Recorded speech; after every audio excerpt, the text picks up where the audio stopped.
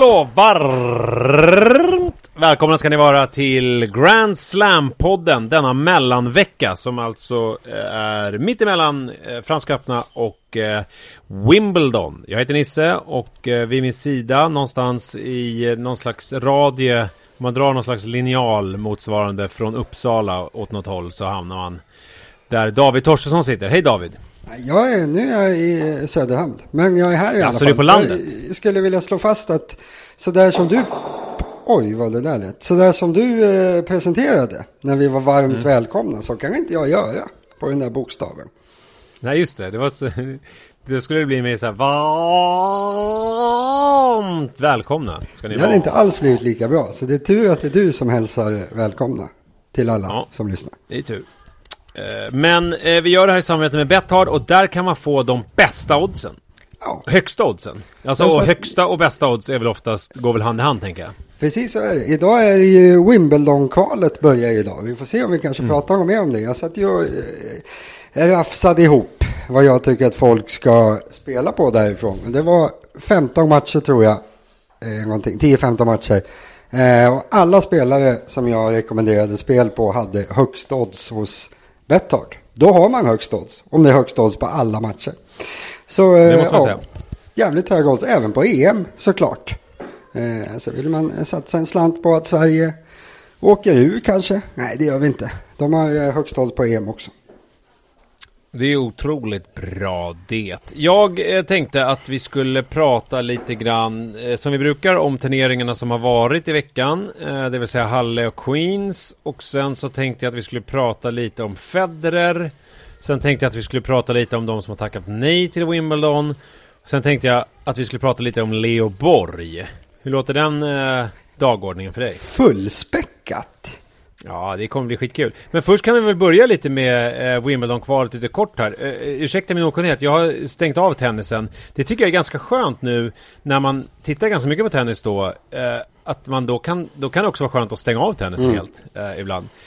Och då undrar jag, Elias Ymer, är han med i kvalet? Han är med, precis. Han är med. Fått en ganska tuff lottning den här gången. Det är inte varje dag jag säger det, eller hur? Jag brukar alltid prata om det. Nej, han brukar ju alltid få bra lottningar. Exakt, både han och lillebror brukar ju få den. Nu har han inte fått det. Wimbledon-kvalet där, det är egentligen kanske den turnering på hela året där lottningen är viktigast. För man kan ju få de här grusgubbarna, du vet, som aldrig har sett en gräsbana och knappt ens en hardcourtbana. De kan ju vara sidade.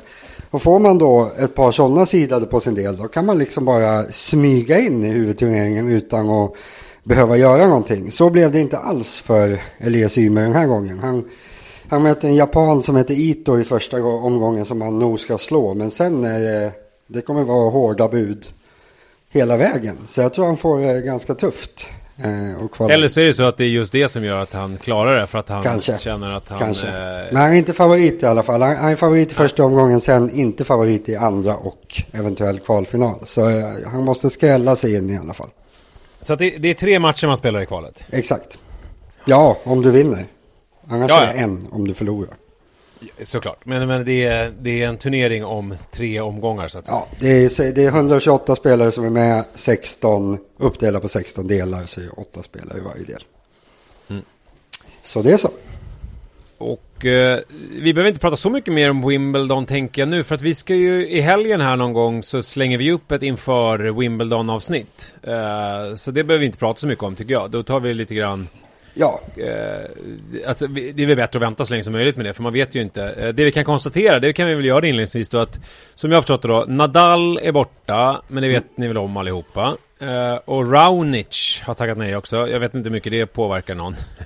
Ja, men han är ju duktig på gräs. Han var ju till final till och med, Raonic i Wimbledon. Har han inte det? Ja, han är ju jätteduktig på gräs. Men jag menar, han har väl varit ganska skadad den här säsongen. Han var väl lite bra inledningsvis. Eller var han inte i Australian Open att han gick ganska bra där? Han såg ganska bra ut nyligen. Det kan ha varit Australian Open eller någon turneringen där. Men han är ju inte den hetaste potatisen. Han har ju varit borta i ett halvår mer eller mindre. Så det är väl inget jättekonstigt. Nadal såklart. Vi har väl inte poddat sen han drog sig ur. Men det är ju såklart en jättestor grej. Jag trodde inte det.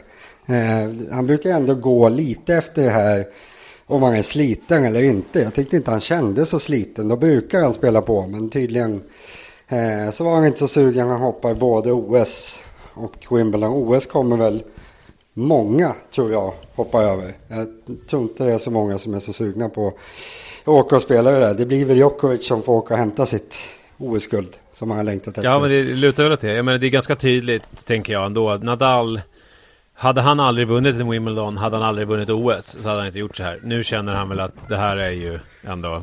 Och det är väl lite så här, tänker jag, lite intressant nu att de spelar... Men då undrar man ju, vad spelar de för? Vad är det ska han satsa på att försöka vinna US Open igen, Nadal? Eller vad är det han tänker... Tänker han inte mer långsiktigt än så? Att liksom, ja men nu, det kommer inte hända så mycket bra nu närmsta tiden liksom. Så nu tar vi det lugnt och sen kommer vi såklart spela US Open. Men jag vet inte om det är liksom något uttalat mål. Om jag får gissa, så tror jag nog mer han tänker att ja, men nu har jag tagit mig igenom första delen av säsongen. Jag är ganska skadefri. Nu kommer det grejer som jag inte är sugen på. Så varför ska jag liksom... det är klart, det är alltid en risk för Nadal att matcha hårt.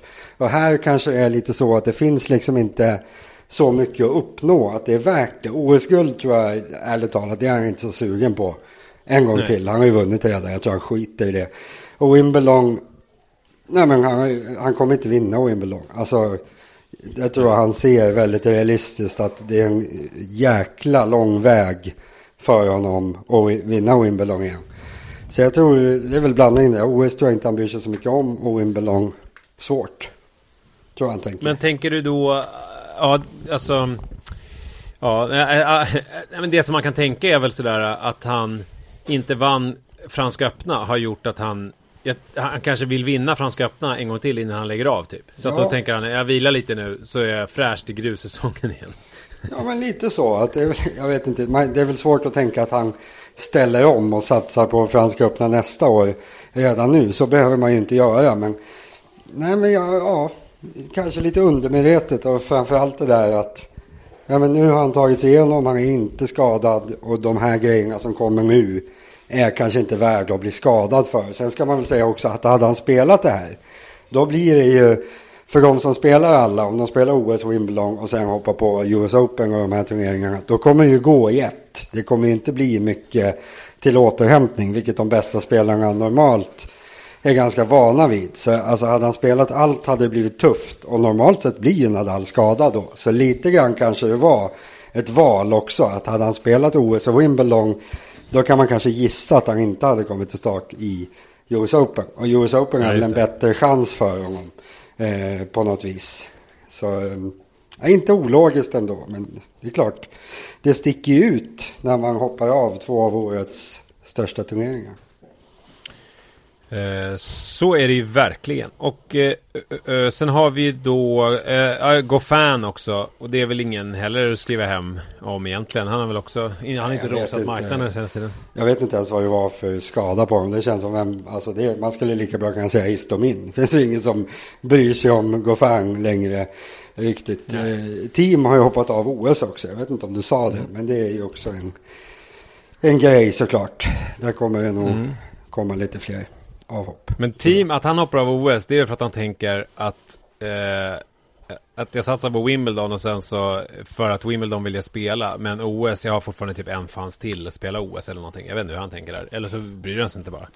Jag vet inte. Alltså OS och tennis har väl alltid varit lite så här problematiskt på något sätt, att för tennisspelarna i största allmänhet så är OS liksom inte det största på något vis. I vissa sporter är ju OS störst utan konkurrens. Tennis är ju fortfarande ganska mycket som golfen. Att OS, det är någonting man typ ställer upp i om det passar. Men det är liksom det är ingen turnering man bygger upp sitt liv efter under 4 år överhuvudtaget.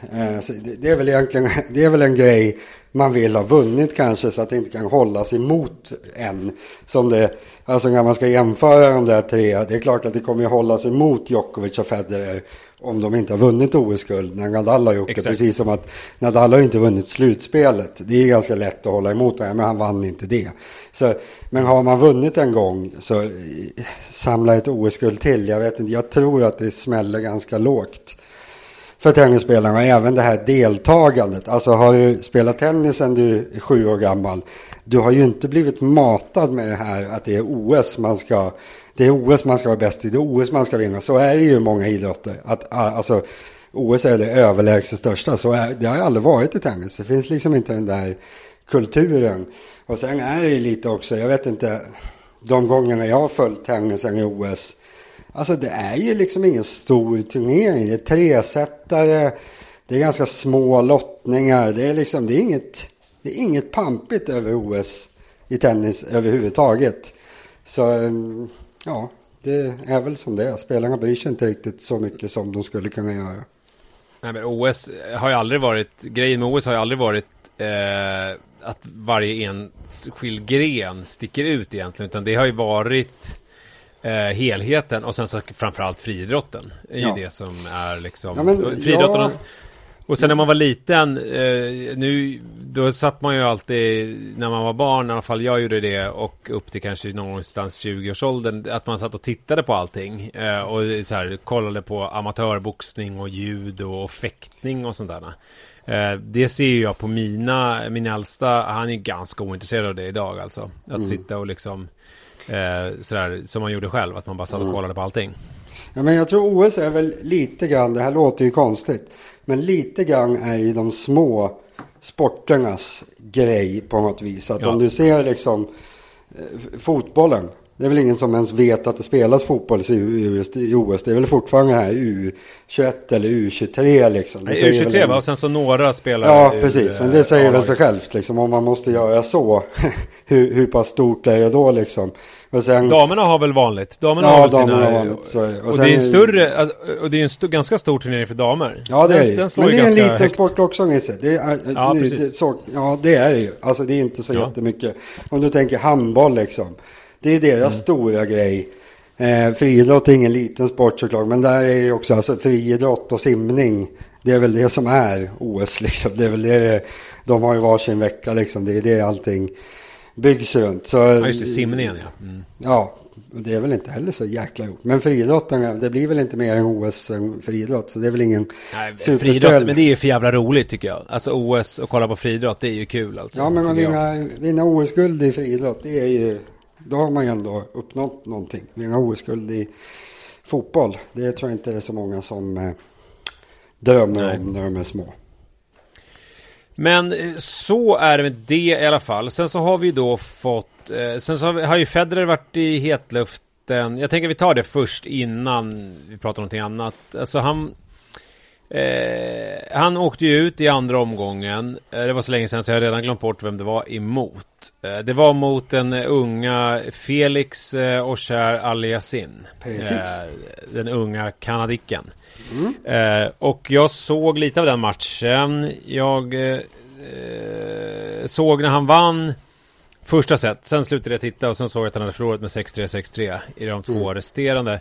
Och det som jag såg av honom var väl jag kände mig ganska stolt efteråt, för att min analys, när jag hade gjort den i huvudet och sen så gick jag in på din blogg, så kände jag fan jag tyckte jag hade tänkt ungefär likadant som du. Alltså att det kändes som att han var bra på sina specialgrejer, alltså det som han är duktig på, men så fort det blev en boll av det hela, när han inte bara kunde serva eller göra en servvolley eller göra liksom något, hitta en bra attackslag, så såg det ju jävligt skakigt ut i själva spelet liksom.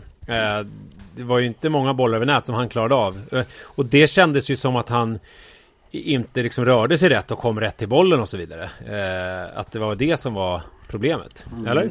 Det där är väl lite matchträning det där. Alltså det man beskriver där är ju det här liksom hänga med i tempot som man inte kan träna sig till på träning. Det är väl inte så konstigt om han inte är matchtränad. Men jag kommer ju tillbaka till det här. Min favoritsägelse om Federer, och det är att han inte tränar hårt. Sen någon kan säga, ja men han tränar hårt när ingen ser. Nej, han gör inte det.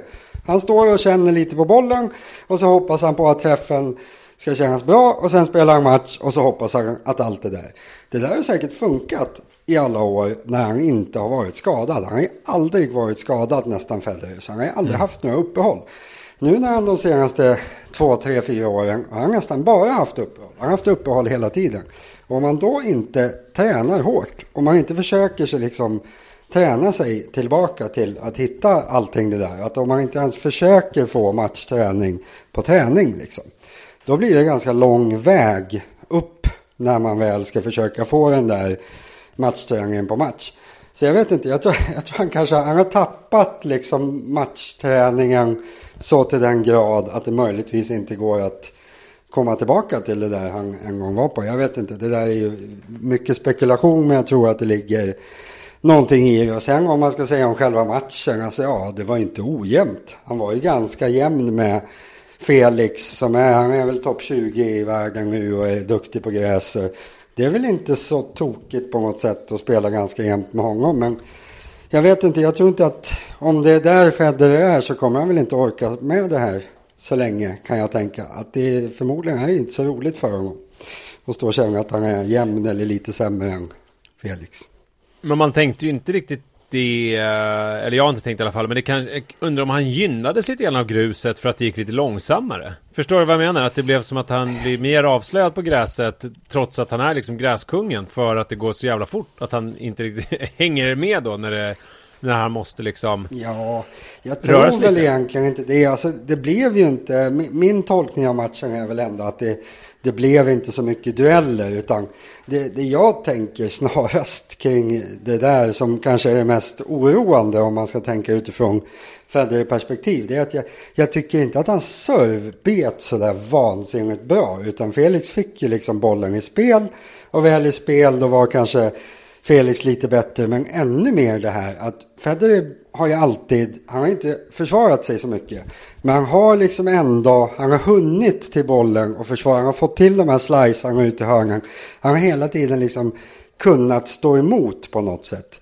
Nu var det var ju helt tvärtom om man ska vara riktigt ärlig, det bara ju smällde i ett av hörnan, han sprang inte ens på bollarna. Så om man ska prata liksom om det här, kan Federer komma tillbaka, det som talar emot det lite grann, det är nog att under de här åren som han har varit borta mestadels, då har ju spelarna som är bäst i världen, de har ju blivit bättre på att avgöra bollarna. Och de liksom försökte avgörande slag som Federer kunde fånga upp förut.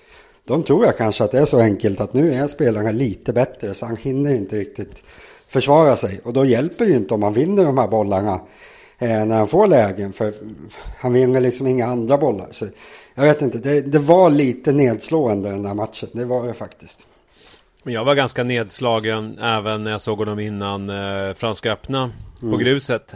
Och sen i Franska öppna var det som att han la på en tillväxel. Så att ja, vi får väl se hur det, men det är väl så här, man känner väl inte liksom att så här, att han har ingen vinnaraura runt sig, men jag tycker nog ändå att det ska bli kul att se honom i Wimbledon. Jag tänkte jag kunde läsa ett citat här ganska långt från hans presskonferens efter den här förlusten.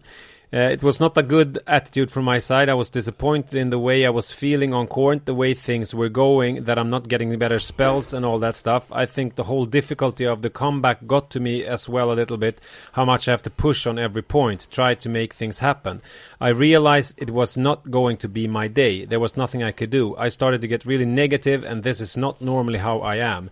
It's not something I'm happy about and proud about. At the same time, if you look at my 1,500 matches I've played, these things can happen. The good thing is that I know it won't happen the next time and the next time and the next time that I'm going to be on the court. I think that's also one of the reasons I wanted to take the time between the matches and the press conference to truly understand why did I feel this way. Speak to Ivan a little bit, just figure it out.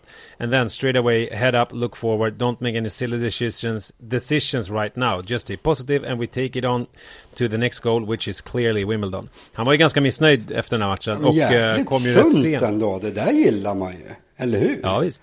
Ja, jag gillade det där jättemycket.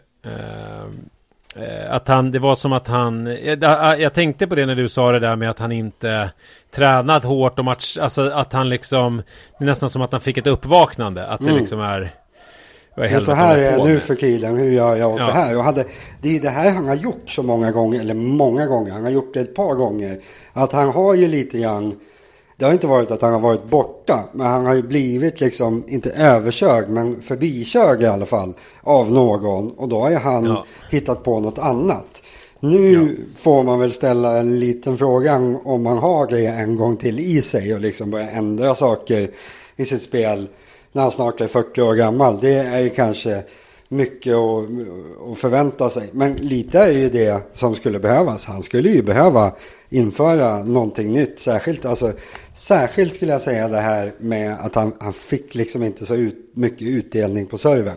Och får inte Federer mycket utdelning på serven på gräs, då finns det inte så jäkla mycket att hoppas på egentligen. Så jag vet inte om Felix bara hade en bra returdag eller om det är någonting som har blivit lite sämre än så. Jag har ingen aning, men alltså där är det ju problem. Om det är så att han liksom inte kommer springa igenom sina servegame på 45 sekunder som han brukar, då kommer det bli en lång avslutning på karriären för Federer om det har hänt någonting där. Men det ska ju bli spännande att se honom i Wimbledon. Men det är ju lite speciell känsla nu med de här Grand Slam-turneringarna. Alltså det är liksom det är ju inte det här plötsliga avslutet, utan det känns ju som att det håller på att segar ut lite grann. Förstår du vad jag menar? Ja. Och sen så känns det ju mer och mer så att det kommer vara Djokovic nu mot alla andra. Och det skulle bli intressant att se hur han tacklar det mentalt, att vara liksom ensam i toppen och inte, för han pratar ju alltid om the big three fortfarande, Djokovic, alltså, men det börjar man väl snart så här, okej, men sluta prata om the big three, nu är det du bara. Ja, men nu det är väl de här ungdomarna som han behöver förhålla sig till. Så alltså, jag vet inte, Djokovic, han måste ju tycka att han sitter i någon slags superläge nu. Jag menar, Nadal har hoppat av, Federer ser inte jättebra ut, Medvedev, han hatar väl gräs också, verkar det som.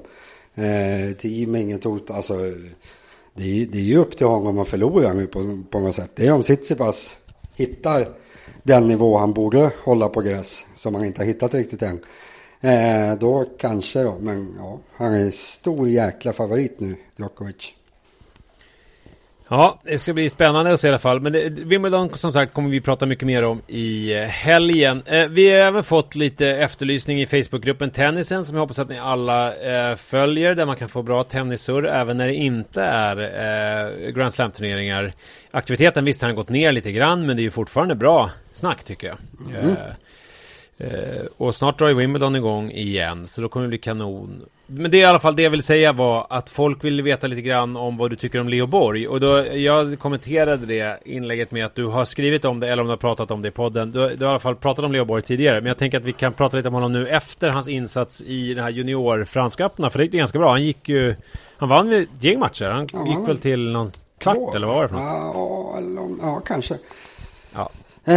Ja, jag har ju pratat om det rätt mycket förut. Det beror helt på vilken liksom hatt man sätter på sig. Det är ungefär, inte riktigt, det är kanske 7-8 spelare i varje årgång som kan förväntas nå ATP-touren. Det är typ vad det finns plats för. Förut så har man alltid 10, men då räknar man ju på att spelarna bara spelar 10 år. Det gör de ju inte. De snittar ju liksom långt över 10 år. Så det finns 7-8 platser per årgång, vilket gäller förmodligen hans årgång också. Det är han inte ens nära på det. Som du säger, han gick till kvarten här nu, om det var det. Han är inte bland de liksom 8-10 bästa. Han kanske är, vad kan han vara? 30-40 i sin årgång. Om jag skjuter från höften. Han är liksom, om man skulle bedöma var man tror han landar, så går det bra så landar han på Challenger-touren, vilket innebär att han är rankad typ 150-300 världen han är som bäst.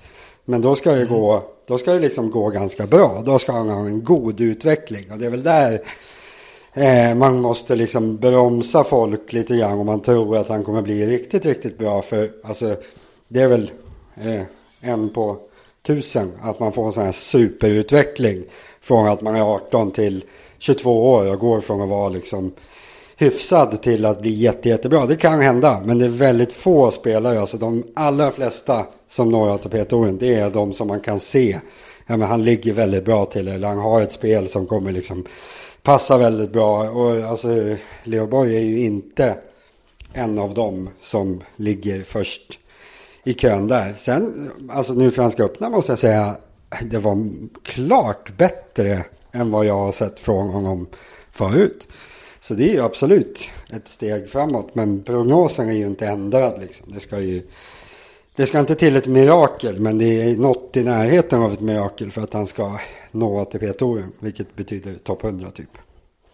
Men när jag såg bara några game i någon match, och jag har aldrig sett honom förut spela. Alltså han kändes ju som att han spelade ganska defensivt. Var det bara tillfälligt, eller är han en defensiv spelare? Ja, men det är han. Det är väl någon blandning av defensiv och kontringsspelare. Just den här spelstilen egentligen som är den icke-moderna. Det är väl lite den. Just det. Han har också den spelstilen som man ska säga, som vi har pratat om många gånger, du och jag har skrivit om också, som lämpar sig bra för juniortennis. Det är ju alltså att vara bollsnål och inte slå bort sig jättebra om du vill lyckas bra eller hyfsad som junior. Men det är också mardrömsspelstilen det där, om du ska överföra det till seniortennis. Jag vet, han har ju provat lite seniorturneringar. Några wildcards i Challengers, vilket är svårt att förstå när man är så långt ifrån. Men han har också spelat någon future-turnering som är lägsta nivån. Och där har han ju varit helt chanslös varje gång. Så jag vet inte, man får ju vänta. Han får ju börja med att vinna en gång match på liksom absolut lägsta nivån som är future. Så de som vinner turneringarna där, de är väl 400 i vägen kanske. Och han torskar i första omgångarna där. Så då förstår man kanske ungefär hur långt upp det är om man tänker ATP-touren.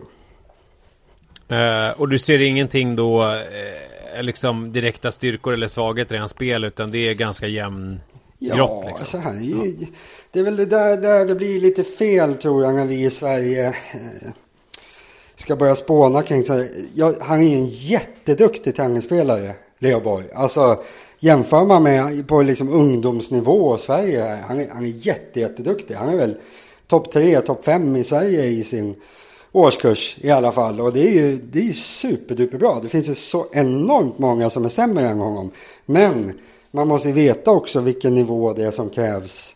Alltså vi i Sverige, vi har inte haft en vettig tennisspelare på 100 år i princip. Det är bröderna Ymer. Men annars har det inte funnits någonting på 10-20 år egentligen. Så våra spelare, de som är bäst i Sverige i sina årgångar, de når ju inte ATP-touren. De når inte ens Källingetouren. Det är några enstaka som spelar liksom professionellt i någon mån, men de spelar på den lägsta nivån när de går typ back ekonomiskt. Alltså, jag säger inte att han är dålig, han är jättebra med svenska mått mätt, men det är många andra också och ingen av dem blir en liksom vettig professionell spelare som det ser ut nu i Sverige. Jag tycker alltså den här årgången som han är med i nu, de som spelar junior slams, jag ser det är exakt som det har varit i så många år. Det är några stycken som åker och spelar de här junior grand slams och de vinner en match, 2 matcher max.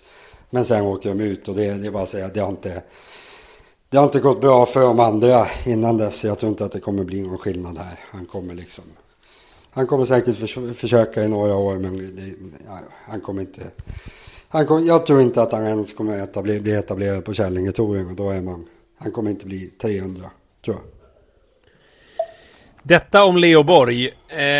Halle hade vi också, och där vann ju då, nu ska vi se, vem vann rätt nu? Berrettini vann i London, va?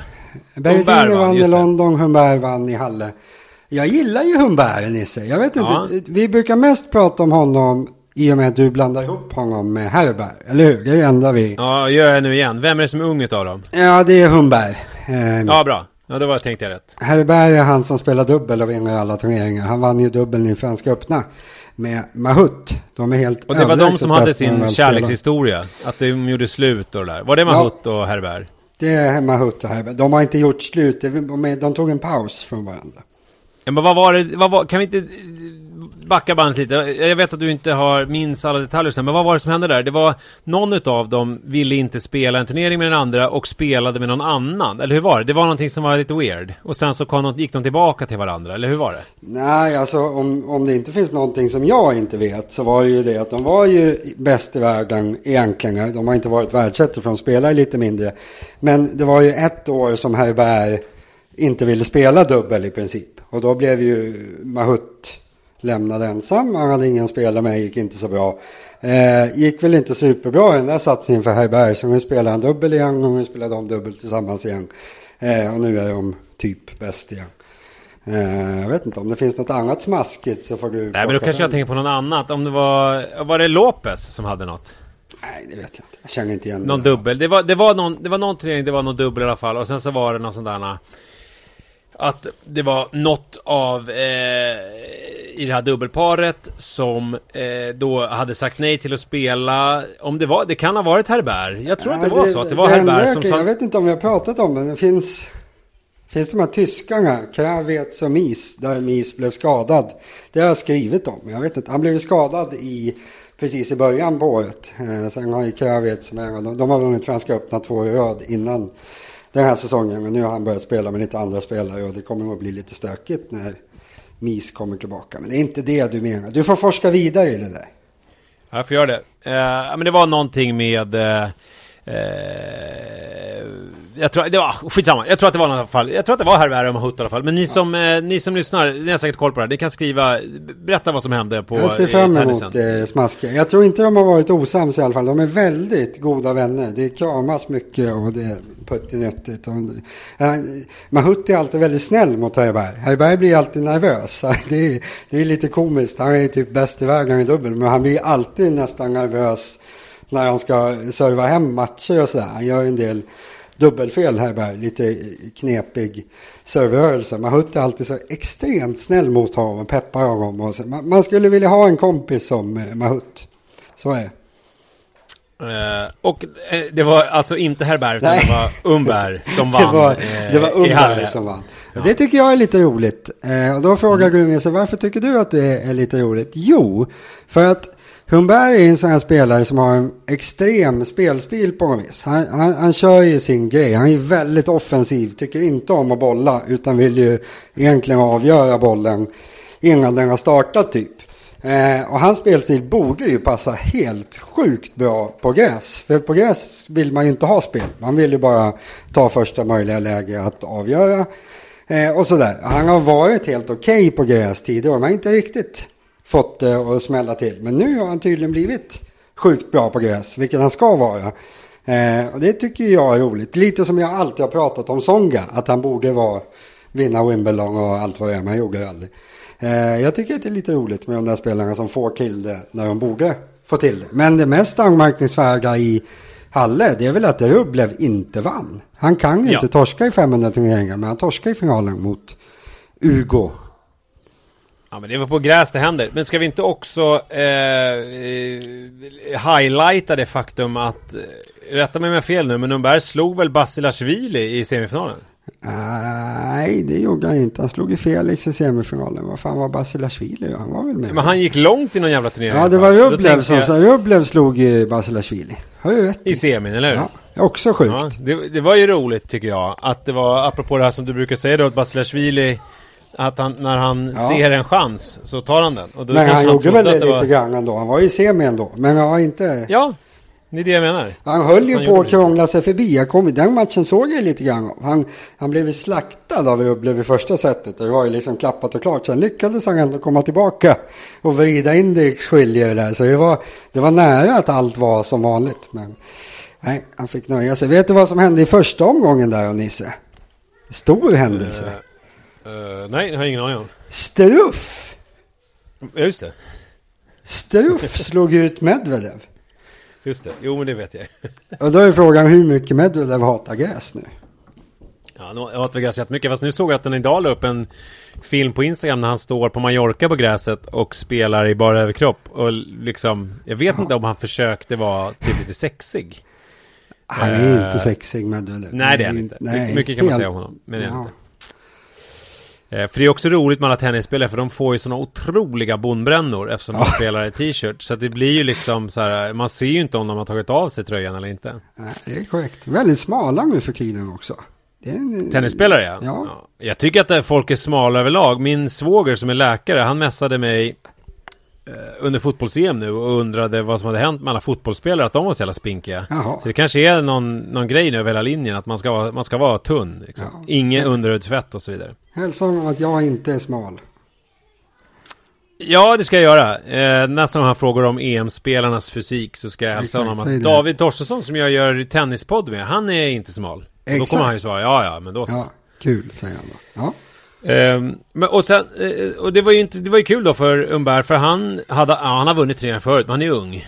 Han är ju inte gammal. Han är ung och duktig. Pigg. Det kan bli kul i Wimbledon. Han är smal också. Han är väldigt, väldigt smal på tal om. Han är ju typ smalast.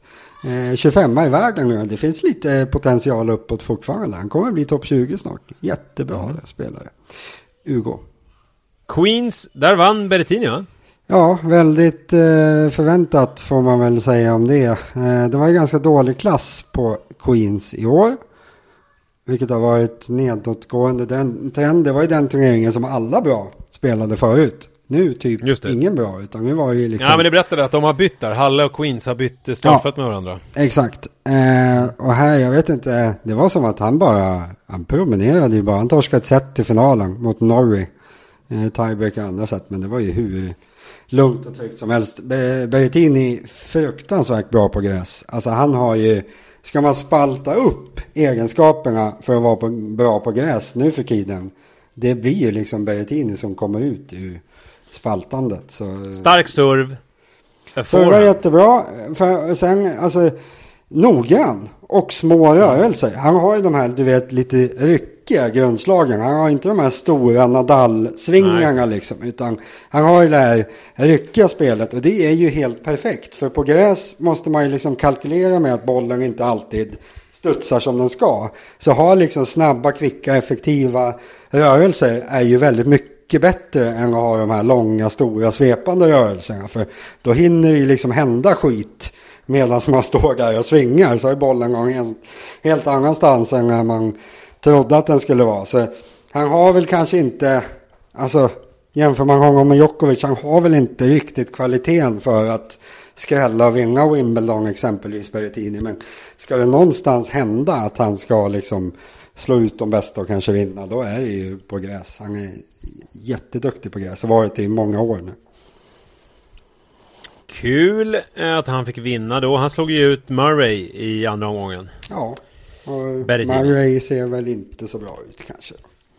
Nej. Och ja, nej, men jag tror att det är väl det, va, den här veckan. Och så satsar vi på att värma upp nu inför Wimbledon som drar igång på måndag. Så om en vecka. Yes. Och på lördag eller söndag så slänger vi upp ett inför. Vi gör väl det när lottningen har kommit ut helt enkelt, så vi har någonting att prata om.